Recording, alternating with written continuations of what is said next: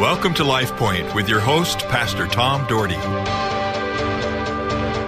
Hello, everyone. Thank you again for joining me as today I'm moving to the last book of the Old Testament.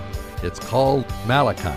We find the Lord doesn't change in Malachi's life. We see some great things that are said, and Malachi, God used this book in a powerful way and in a real way. And when we talk about giving, it's known as one of the Old Testament books that people look to for tithing and such, and we might talk about that too down the line. But I'm just glad that we can go to the Word of God, and that every single book written in the Word of God, every single chapter, the book of Malachi was just as good as all the rest of them. In fact, we find this in Malachi chapter 3, verse 6 and 7.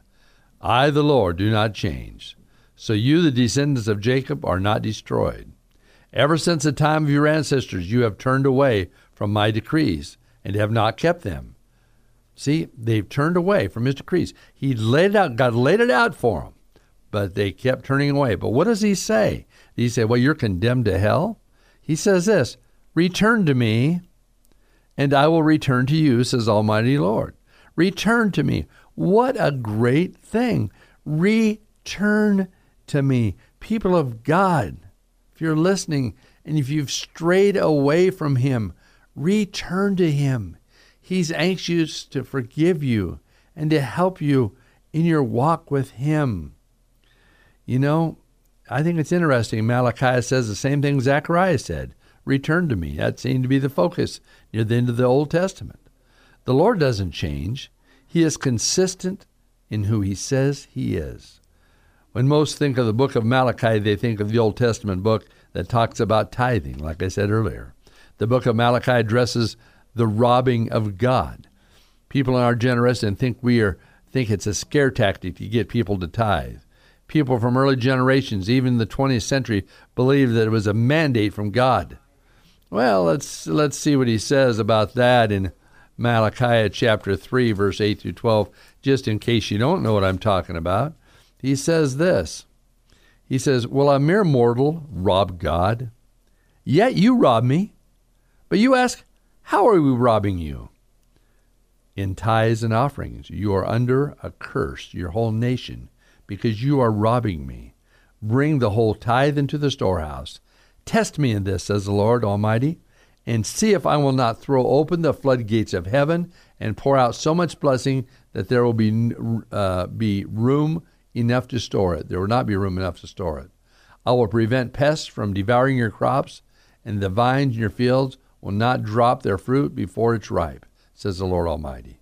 Then all your nations will call you blessed, for yours will be the delightful land, says the Lord Almighty.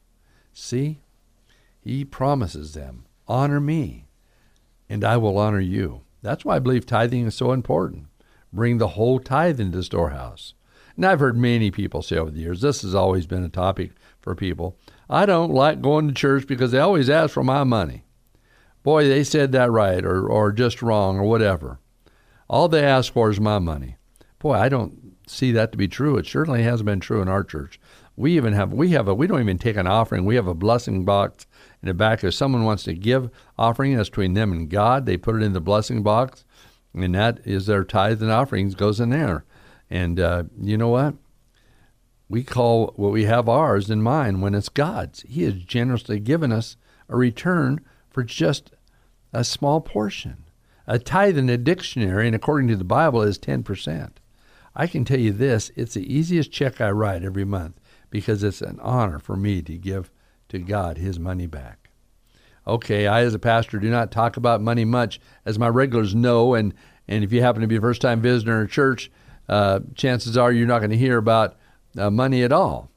But sometimes, when you preach out of Malachi, I'm unapologetically bring this up. I want to represent the entire Word of God and not just the pieces that feel good. You don't have to worry about me chasing anybody down or chasing your income down. It's between you and God.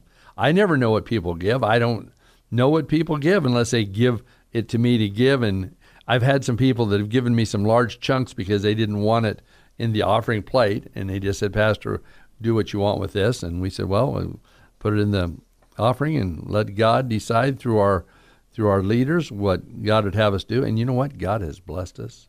God has taken care of our needs. You know, he paid off our church miraculously, and I believe it was because people honored God. Malachi goes on to mention the day of the Lord is coming. All we have to do is follow the word of God, and we too know the day of the Lord is coming, and that someday each of us will stand before him. It is something that no one can get out of. In our lives, we try to get out of circumstances because they're uncomfortable. Well, I've been in many uncomfortable circumstances, or it puts pressure on us. Well, for some, the great day of God, it's going to be very uncomfortable because of the decisions they've made not to honor God. God knows each one of us inside out. He knows those that really love him and live according to his purpose. I hope every person listening today will stand tall before the Lord, knowing that you are heaven-bound. If you don't have that assurance, then I hope today you will say, Jesus, forgive me. I love you. I want you as the Lord of my life. And he will come and be the Lord of your life. He will breathe new life into you. And the Holy Spirit of God will direct you and lead you. That's exactly what he wants. Malachi chapter 4, verse 1 and 2 says this, surely the day is coming. It will burn like a furnace. All the arrogant and every evildoer will be stubble, and the day that is coming will set them on fire, says the Lord Almighty. Not a root or a branch will be left of them. But for you who rever my name, the Son of Righteousness will rise with healing in his rays, and you will go out and frolic like the well-fed calves. Wow. Hey, how you like that? You're going to frolic like the well-fed calves. In other words, you're going to be praising God. You're going to be happy. Isn't that going to be great? Live in eternal happiness? I can't even imagine that. But it's going to be so unimaginable. The reward for those that believe in him is substantial. It's eternal. It's heaven. But those who rever my name, the Son of Righteousness, will rise with a healing in its rays, and you will go out and frolic like well-fed calves. You will experience the incredible joy of your salvation. Folks, let me get real with you. The day of the Lord is coming. It's coming, and folks, it may be soon. Are you ready? Are you ready? You can be. He knows your heart. He wants us to call upon him. He wants you to listen to him. He wants you to follow what the Word of God lays out, to be obedient. I love the Old Testament and Zechariah and Malachi, and there's some great things said in the other Old Testament prophets. The Old Testament's not that difficult to read. It's a little easier to read in the New Testament, and it's a little more modern. But yet, you see God in action in the Old Testament. One of the toughest chapters of books to read is Leviticus. But it's a book of law. It's a book that has great truths in it, but it's not always easy to read.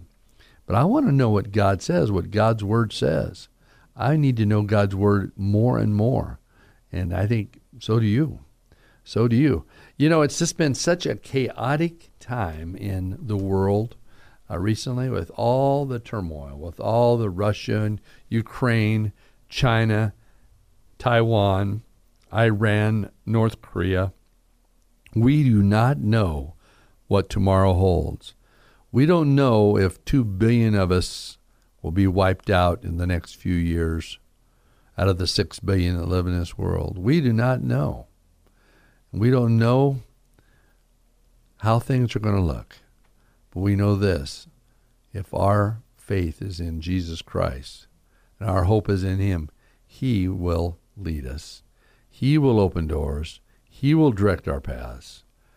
People of God, he has a plan for you.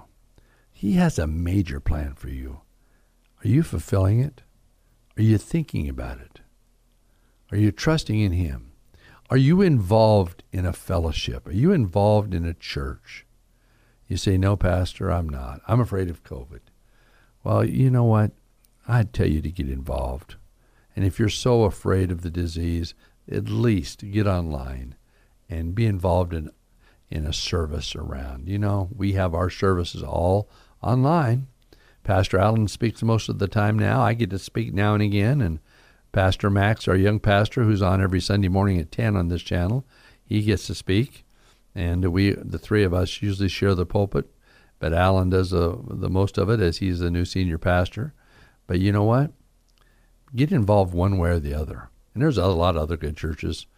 I told you my daughter goes to Rock Harbor, and Pastor Keith, I love Pastor Keith, and I watched him some during the COVID times when people were home, and other pastors, Pastor Ben, and just all sorts of great pastors around the Treasure Valley. And just get involved with a good Bible-believing church and make a difference. Step up to the plate. We've had a whole bunch of people lately step up to the plate in our children's ministry, and children's ministry is just really starting to move. I just noticed last week we just had a lot of kids in children's ministry, and it was awesome. So I walked around the rooms because Pastor Allen was speaking, so I got in the second service. I went out and went to the different classes, and man, they were full. That was awesome. And their youth meet on Sundays at 11 a.m., have their own service, and it's exciting in there. It's so neat to see parents that push their children and encourage them to be in the house of God. I'm so glad that was just a part of my routine in life growing up with my parents, that they would have us in the house of God. They're the ones that made the decision. They didn't tell us to make our own decisions at 10, 11, 12, 13 years old. They had us go to church with them. And thank the Lord, because I was raised in church.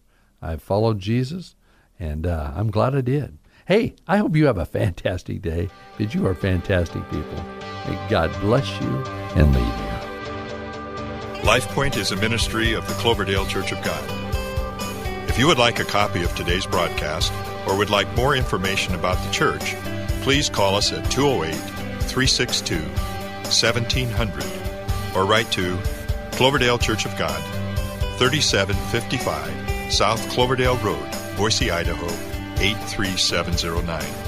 You may also visit us at our website, www.cloverdalechurch.org. Thank you for listening, and have a blessed day.